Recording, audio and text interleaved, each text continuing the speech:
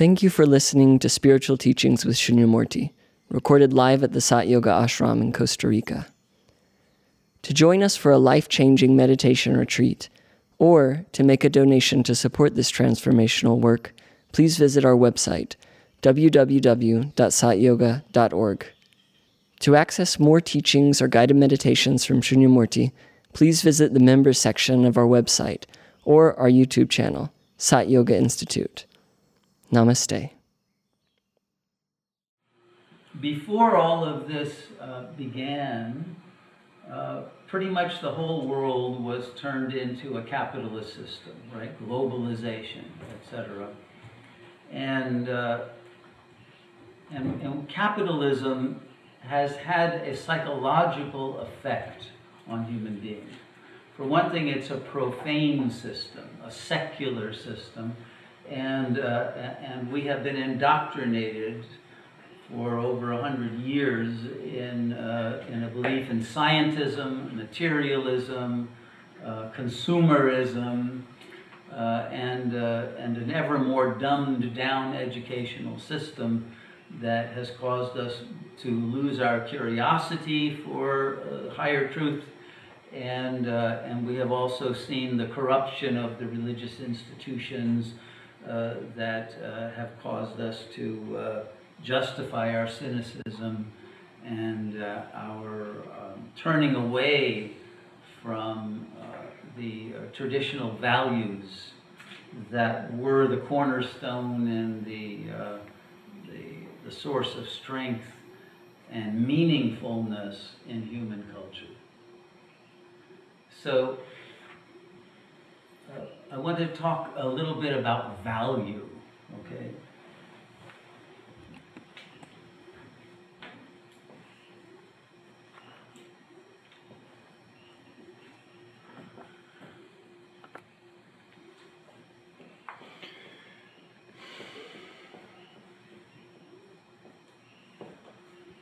So I'm going to refer to what I'm calling the 7 cubed axes of axiology. Now, axiology is the study of value. It's a long known, let's say, a sub-discipline of philosophy. For some, it's even a sub-discipline of ethics, but for others, axiology is primary and ethics derives from that. But I think we can also call it the Tao of complete capitalism. Okay, so my contention here is that the problem is not capitalism per se, but although what capitalism has done is shifted from the source of value, which in the classical world was the good, literally. Plato called it the good. In ancient Greece, the good or the one is the source of all value. Everything derives from the one. And so that which is most in alignment with the one, with the goodness that derives from that ultimate reality, gives us the understanding of what is valuable at the level of the phenomenal plane of life. But because it is all considered an emanation from the ultimate good, and the good then at the second level becomes the good mind of God, or the demiurgos, and the demiurgos creates, let's say, the blueprint of reality, what Jung would call the archetypes of reality. He would call it the archetypes of the unconscious. But really, it would be the superconscious of the mind of the mind of God, or the mind of the One, that then creates copies in the form of nature. Nature in its formed mode, natura naturata, as Spinoza called it, versus natura naturans, which is that level of the blueprints of what forms can appear in the ecosystems of the actual world. And then humans in our culture create copies of the copies. You know, we create gardens and we create buildings. We develop architecture that's in alignment with what we perceive to be the laws of nature, the Fibonacci series, and all of the other ways that we have understood nature to be coherent and expressive of beauty and of truth that we then express in cultural forms. And these are the simulacra of those archetypal blueprints at that Platonic level of mind, forms and of ideas that are reached by the sages, who then download them and deploy them as cultural artifacts and ideas that can be used in a practical form. So that was value, but then when capitalism came in, value became capital, and it turned into wealth. And wealth is always something that is related to power, to utilitarian purpose, and to egocentric perspective. So wealth became the new form of value, and wealth pertained to individuals that they could transfer to their families and their descendants if they wanted, but now value was privatized. And in the old cultures, there was a common wealth, but now private property deprives the people of that common wealth for the most part, and there is just individual wealth and a struggle for individual wealth and power. So we have valorized economic capital. And because we are now in a situation where the economies of most of the world are bankrupt, economic capital is vanishing. The US dollar, which is still technically the reserve currency of the world, is fast losing its value. And it only retains it in relation to other currencies because they have even less. But there will come a moment where that system will collapse and the dollar will be worthless. And so no matter how many dollars you might have saved up in your bank account or under your mattress, they won't be worth anything. And soon it'll anyway be Bitcoin or some other crypto, but that also will not be based on any system of value. Even gold will, since you can't eat it or drink it, will soon not be provide the basis for a system of economic exchange that will be required under the conditions that we will soon be facing. Now, another philosopher or sociologist, really, in the 60s in France, a man named Pierre Bourdieu, developed the idea of social capital and cultural capital. And in those days, it was a very simple idea, but it showed that economic capital was not the only form of capital that we could build up. And if we had enough cultural capital, we would be able to attract the economic capital that otherwise would not come to us. And the social capital. That became the focus for, let's say, the middle classes who were not able to amass huge amounts of private wealth, but according to who they knew, according to what connections you could make, you could find a niche in the society that would provide you with a certain income and with certain possibilities. But now even social and cultural capital is disappearing. And so we live in a situation where those forms of value and wealth and security that we depended on are gone. If you were an academic, you depended on having a university to teach in, but when they're closed, what do you do? The doctors used to be able to treat people according to their wisdom. Well, now you can't do that anymore. There are many cures, for example, for coronavirus that you're not allowed to use, even though you know it works. Your capacity to function in nearly all the fields that provided income are disappearing.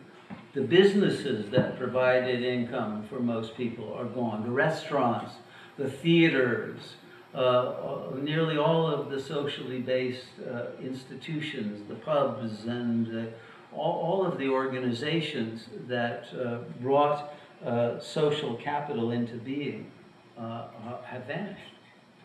Right? So now we have an entirely different world where those options no longer exist. So the point that I am making is that every form of capital is vanishing except one form. And so therefore, the more we can amass that form of capital, the better off we are. So I want to talk to you about the forms of capital, the dimensions of capital, and the modes of production, manifestation, and enjoyment of capital.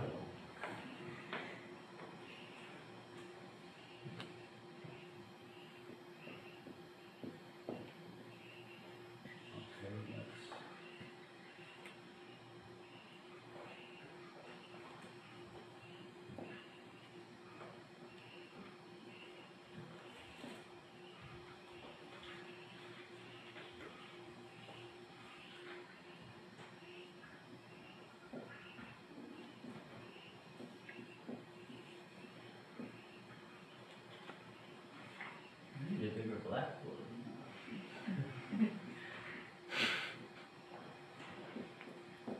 The whiteboard, black whiteboard capital.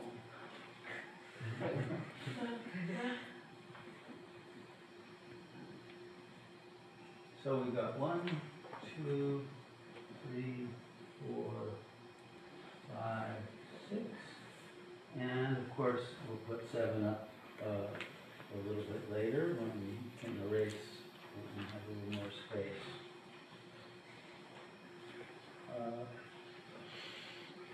So first of all, let's talk about physical capital.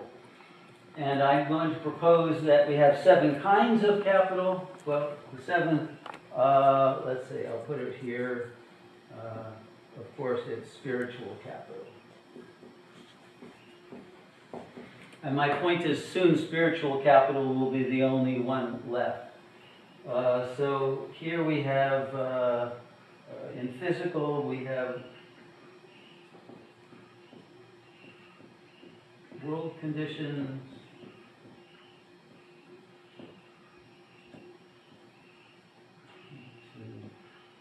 body conditions,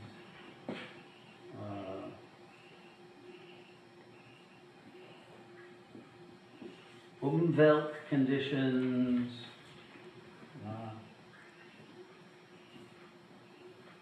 sensual conditions, or degree of sensual gratification,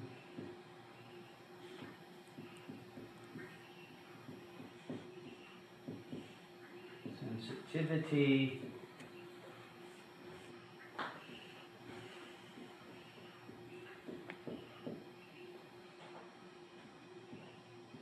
sensibility, and sense. Okay? So those are the 7. So let me explain a little bit about them. I think we have already talked about world conditions, that they are not good anymore. They don't provide you with the kind of health and the kind of life that is worth very much anymore. The world has degraded, not only because of the lockdown and all of that, but just simply because of the destruction of the environment, and of course food shortages now that will be increasing, and the natural conditions. Look at all the wildfires happening in California, the floods in China, the locusts throughout Africa and Asia, right? We're seeing a world where the living conditions are now falling into a state where the value and the potentialities of life are being lost. One's bodily physical condition of health or of attractiveness might remain, but the conditions are leading to a deterioration even in that kind of capital. And the conditions are not looking very good for a healthy world. People can no longer even go to the gym in most cities in the world. They can no longer have the kind of exercise they took for granted, and people's lives have been impoverished, and bodies have suffered along with that.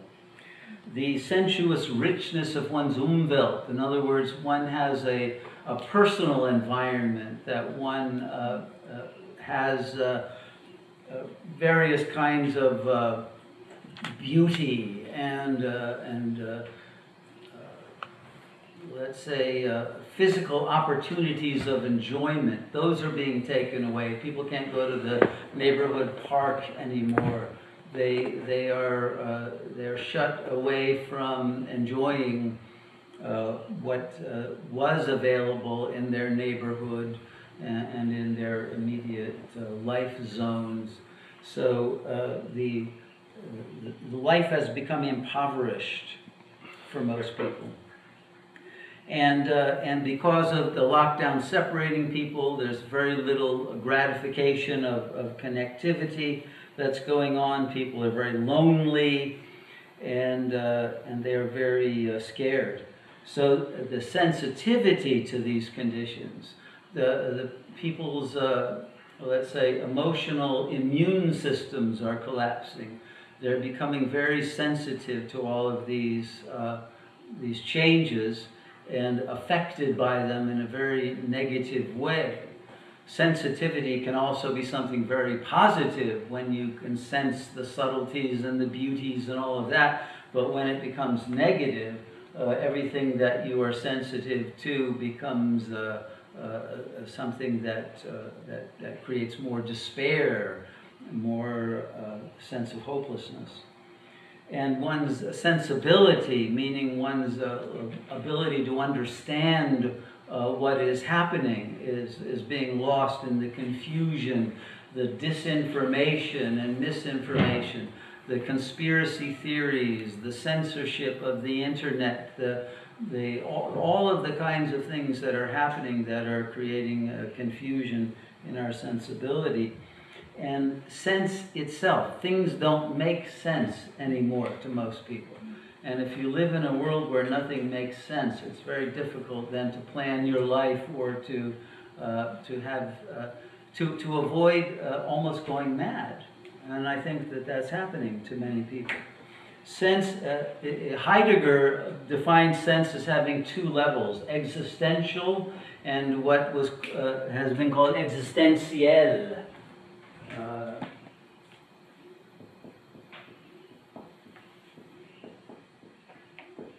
And this term, existential versus existentialism, and existentialism is also common with many other philosophers like Karl Jaspers, etc. And it really means those particular assets and liabilities of one's personal life. The existential is more, how do I direct my life? What's my existence about? What is the meaning of my life? What do I want to accomplish? And all of that. Well, that's been lost because the ability to accomplish things and a world in which those things even existed to accomplish are gone. If you were an actor, your career is over. Most people's careers are over in whatever they were doing. And so the world no longer makes sense, and people have to kind of reinvent themselves, which is very difficult to do. Sens in French also, of course, means direction, like a sens unique, one-way street, or the dans le sens of the going with the grain. If you're a woodworker, right, you don't want to go against the grain. But now everything is against the grain. There's no more flow. There's no annealing. There's no way in which things can be coordinated and organized among lots of people. Very few communities still exist and are possible to be sustained because of the various obstacles that have been put in the way for people. So the physical capital has disappeared. I know that we're going to run out of time to get through all of these, so I'm not going to write them all down. I'm going to go through the others without writing them. But let me also talk about the dimensions of all of these. Can I have the eraser? Sure.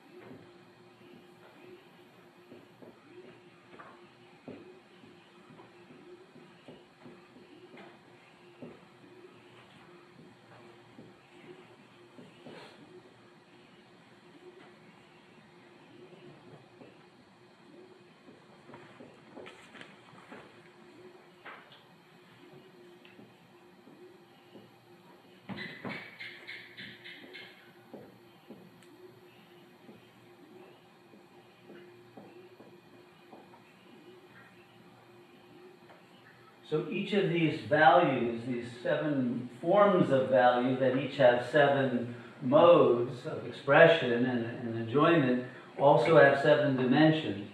Each one can be enjoyed on the horizontal plane, meaning simply as a phenomenal reality that's expressed socially or in one's life. A vertical plane in which one recognizes the possibilities of sublimating these values to ever higher levels to enable a more, let's say, a high level of artistry to be attained, a depth dimension in which one can perceive the kairos significance rather than the chronos, the significance of its relationship to the core values of life, and then the core value itself, or the central point of awareness of these different values and modes of wealth or capital. And then those famous Lacanian trio, that there's an imaginary way that these things get expressed in the form of artifacts of culture. There are the symbolic implications, the metaphorical significance that is implicit, and then that which is real, that which is transcendent, let's say, of the plane of its phenomenal expression. So I'm going to go quickly through all of these. The economic capital, which is mostly, of course, fictional, has these 7 modes. You can be born into old money, okay, which gives you a very different relationship to wealth than if you're born to new money or to no money. So the first one is past. The second is present economic capital, your current income. And your current situation economically.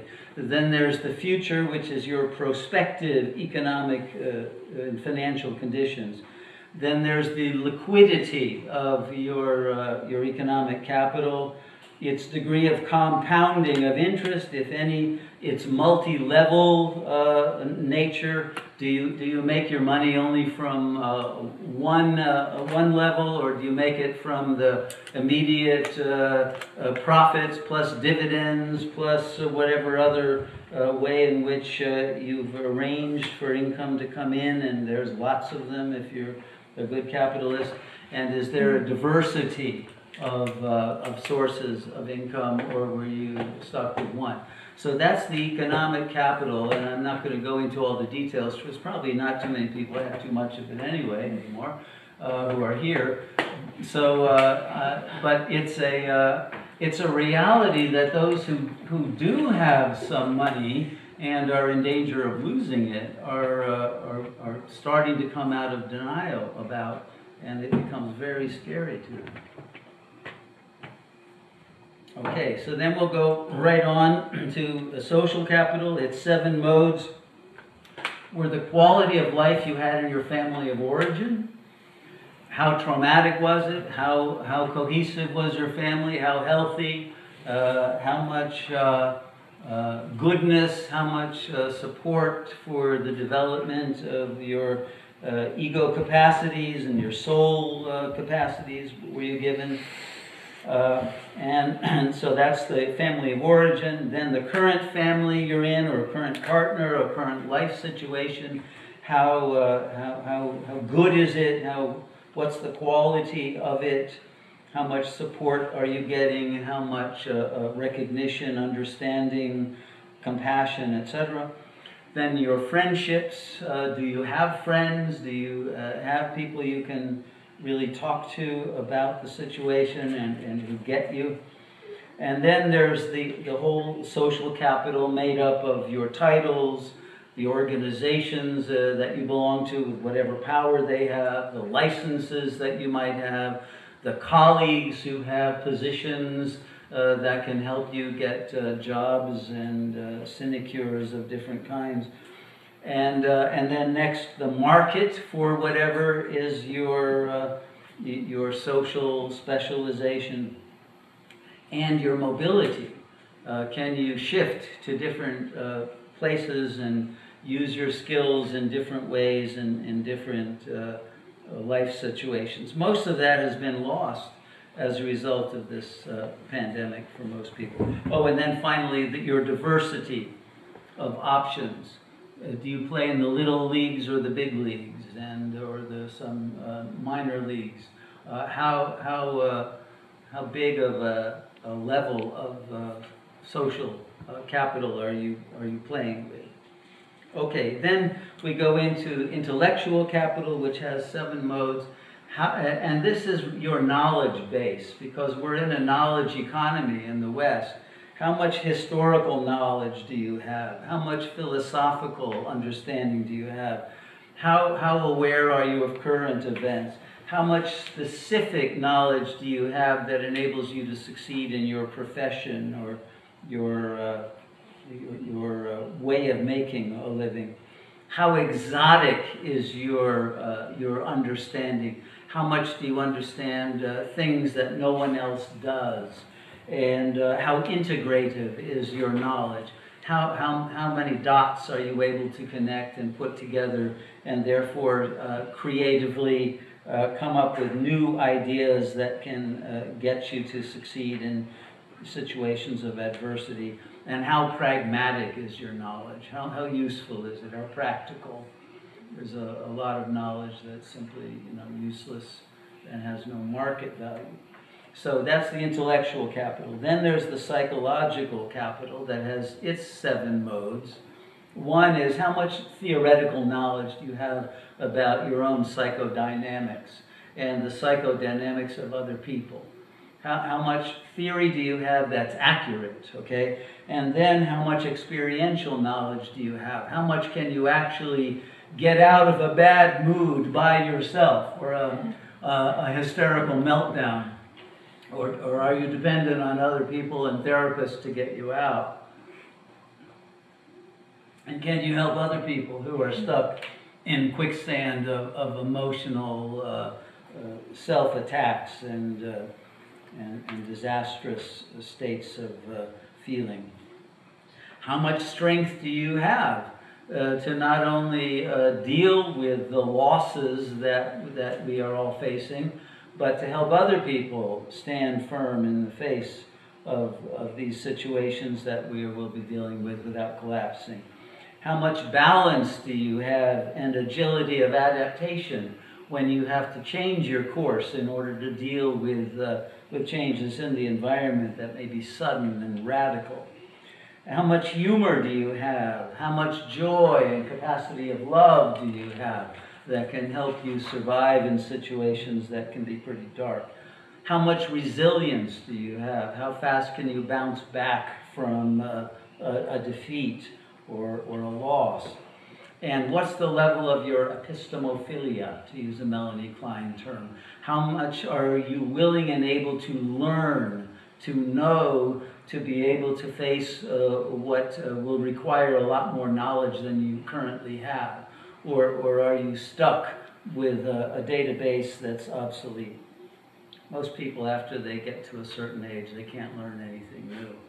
I think I'm partly in that category, unfortunately, at least when it comes to computers and things like that. But nonetheless, we are in a mode where we better be open to ongoing learning.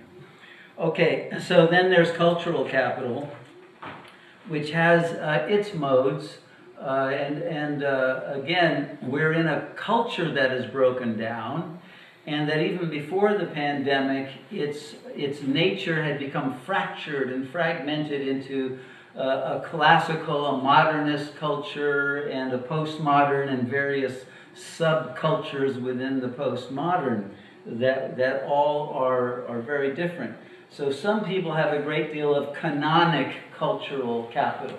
In other words, they can recognize classical music. They know Bach from Chopin, but they wouldn't know the Beatles from the Rolling Stones, or even the names of who's current, which I'm in that category. So, but if you're stuck with a canonic cultural knowledge base, but you don't have the knowledge that can relate to the culture that you might be in and stuck with and have to adapt to, you could be in trouble. And how much contemporary cultural adaptation do you have? How much do you get the current forms of cultural expression?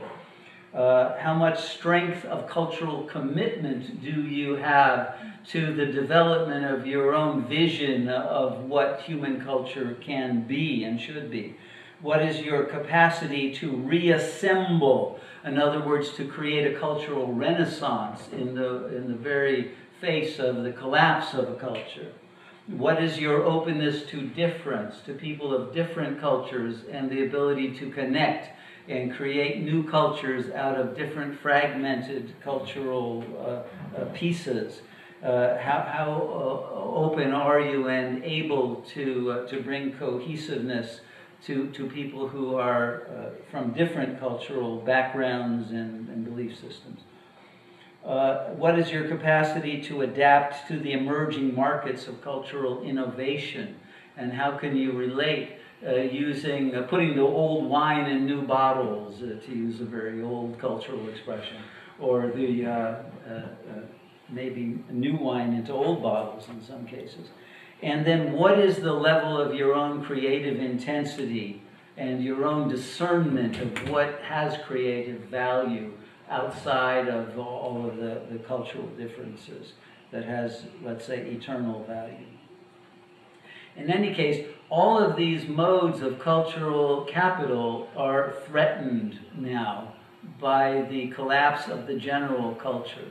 And I think a cultural renaissance, it becomes an urgent necessity of creating something new that does not partake in what is dying, but that offers a new vision, a new hope, a new mode of moving forward in this time of death of a planetary civilization.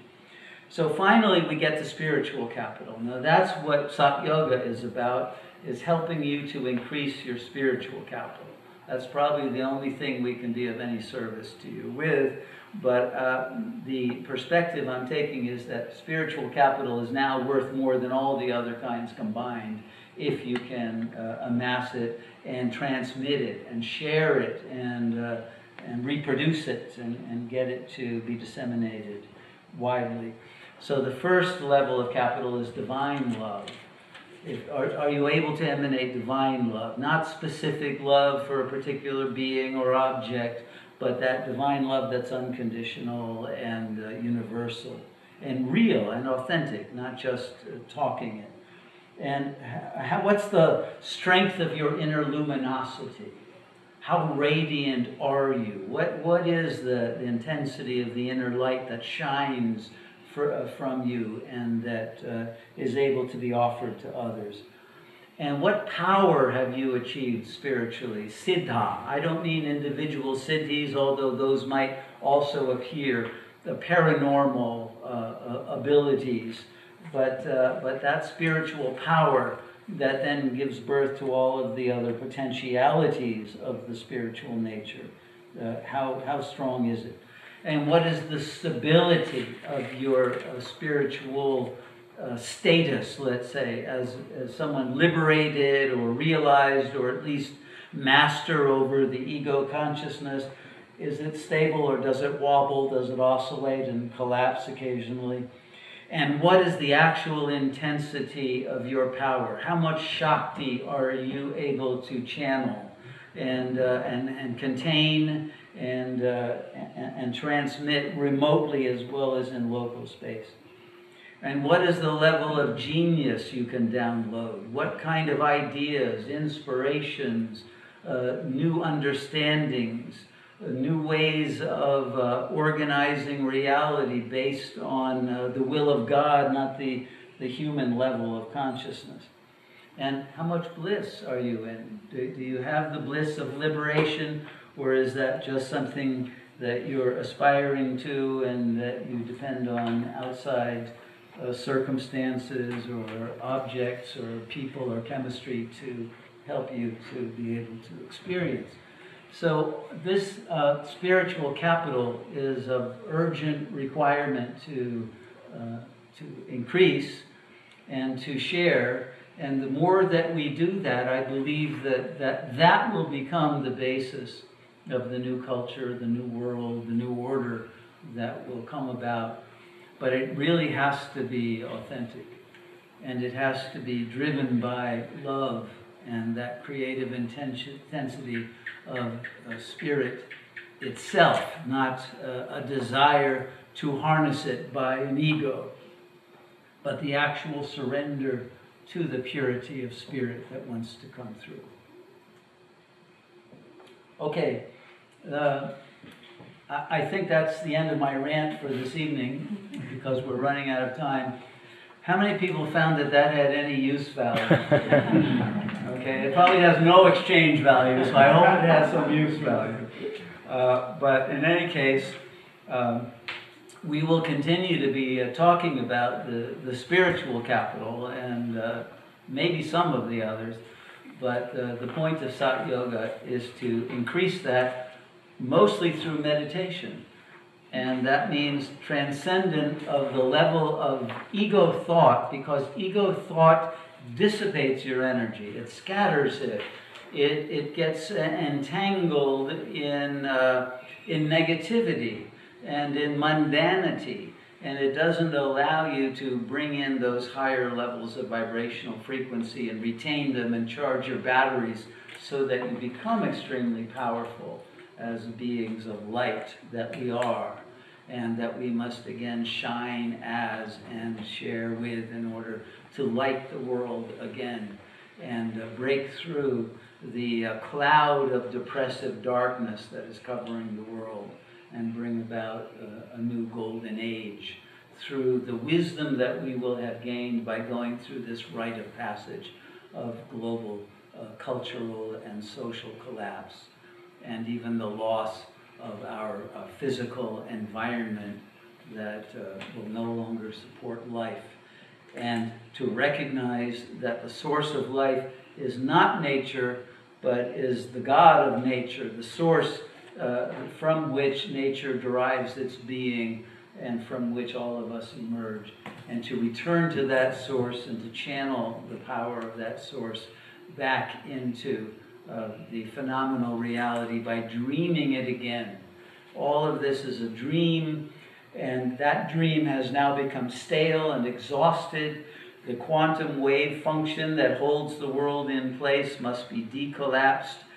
Freedom at that complete level of the unifying field of consciousness must return, and the world can and will be redreamed from that level of God consciousness to bring back the purity, the perfection of the beauty, the love, the joy that is our birthright and our power to recreate as soon as we return to the true nature of who and what we really are. So thank you all for being so kind and listening to all this. And hopefully we can all together make use of the knowledge that we all have about ourselves, about our relationship to nature and to spirit, and to really unify all of that psychological and spiritual energy into a single field of coherent power that will in fact redream the world as our child, our final cultural product that is the reflection of the joy, the love, the beauty, the goodness, the purity that all of us really have in our hearts, that now we have to pull out all the stops and let shine to the full. Namaste.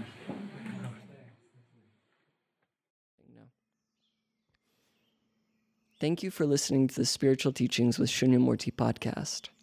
For more information on programs and retreats, click on the calendar section of our website, www.satyoga.org. Our work is made possible by the generous support of our listeners, viewers, and members.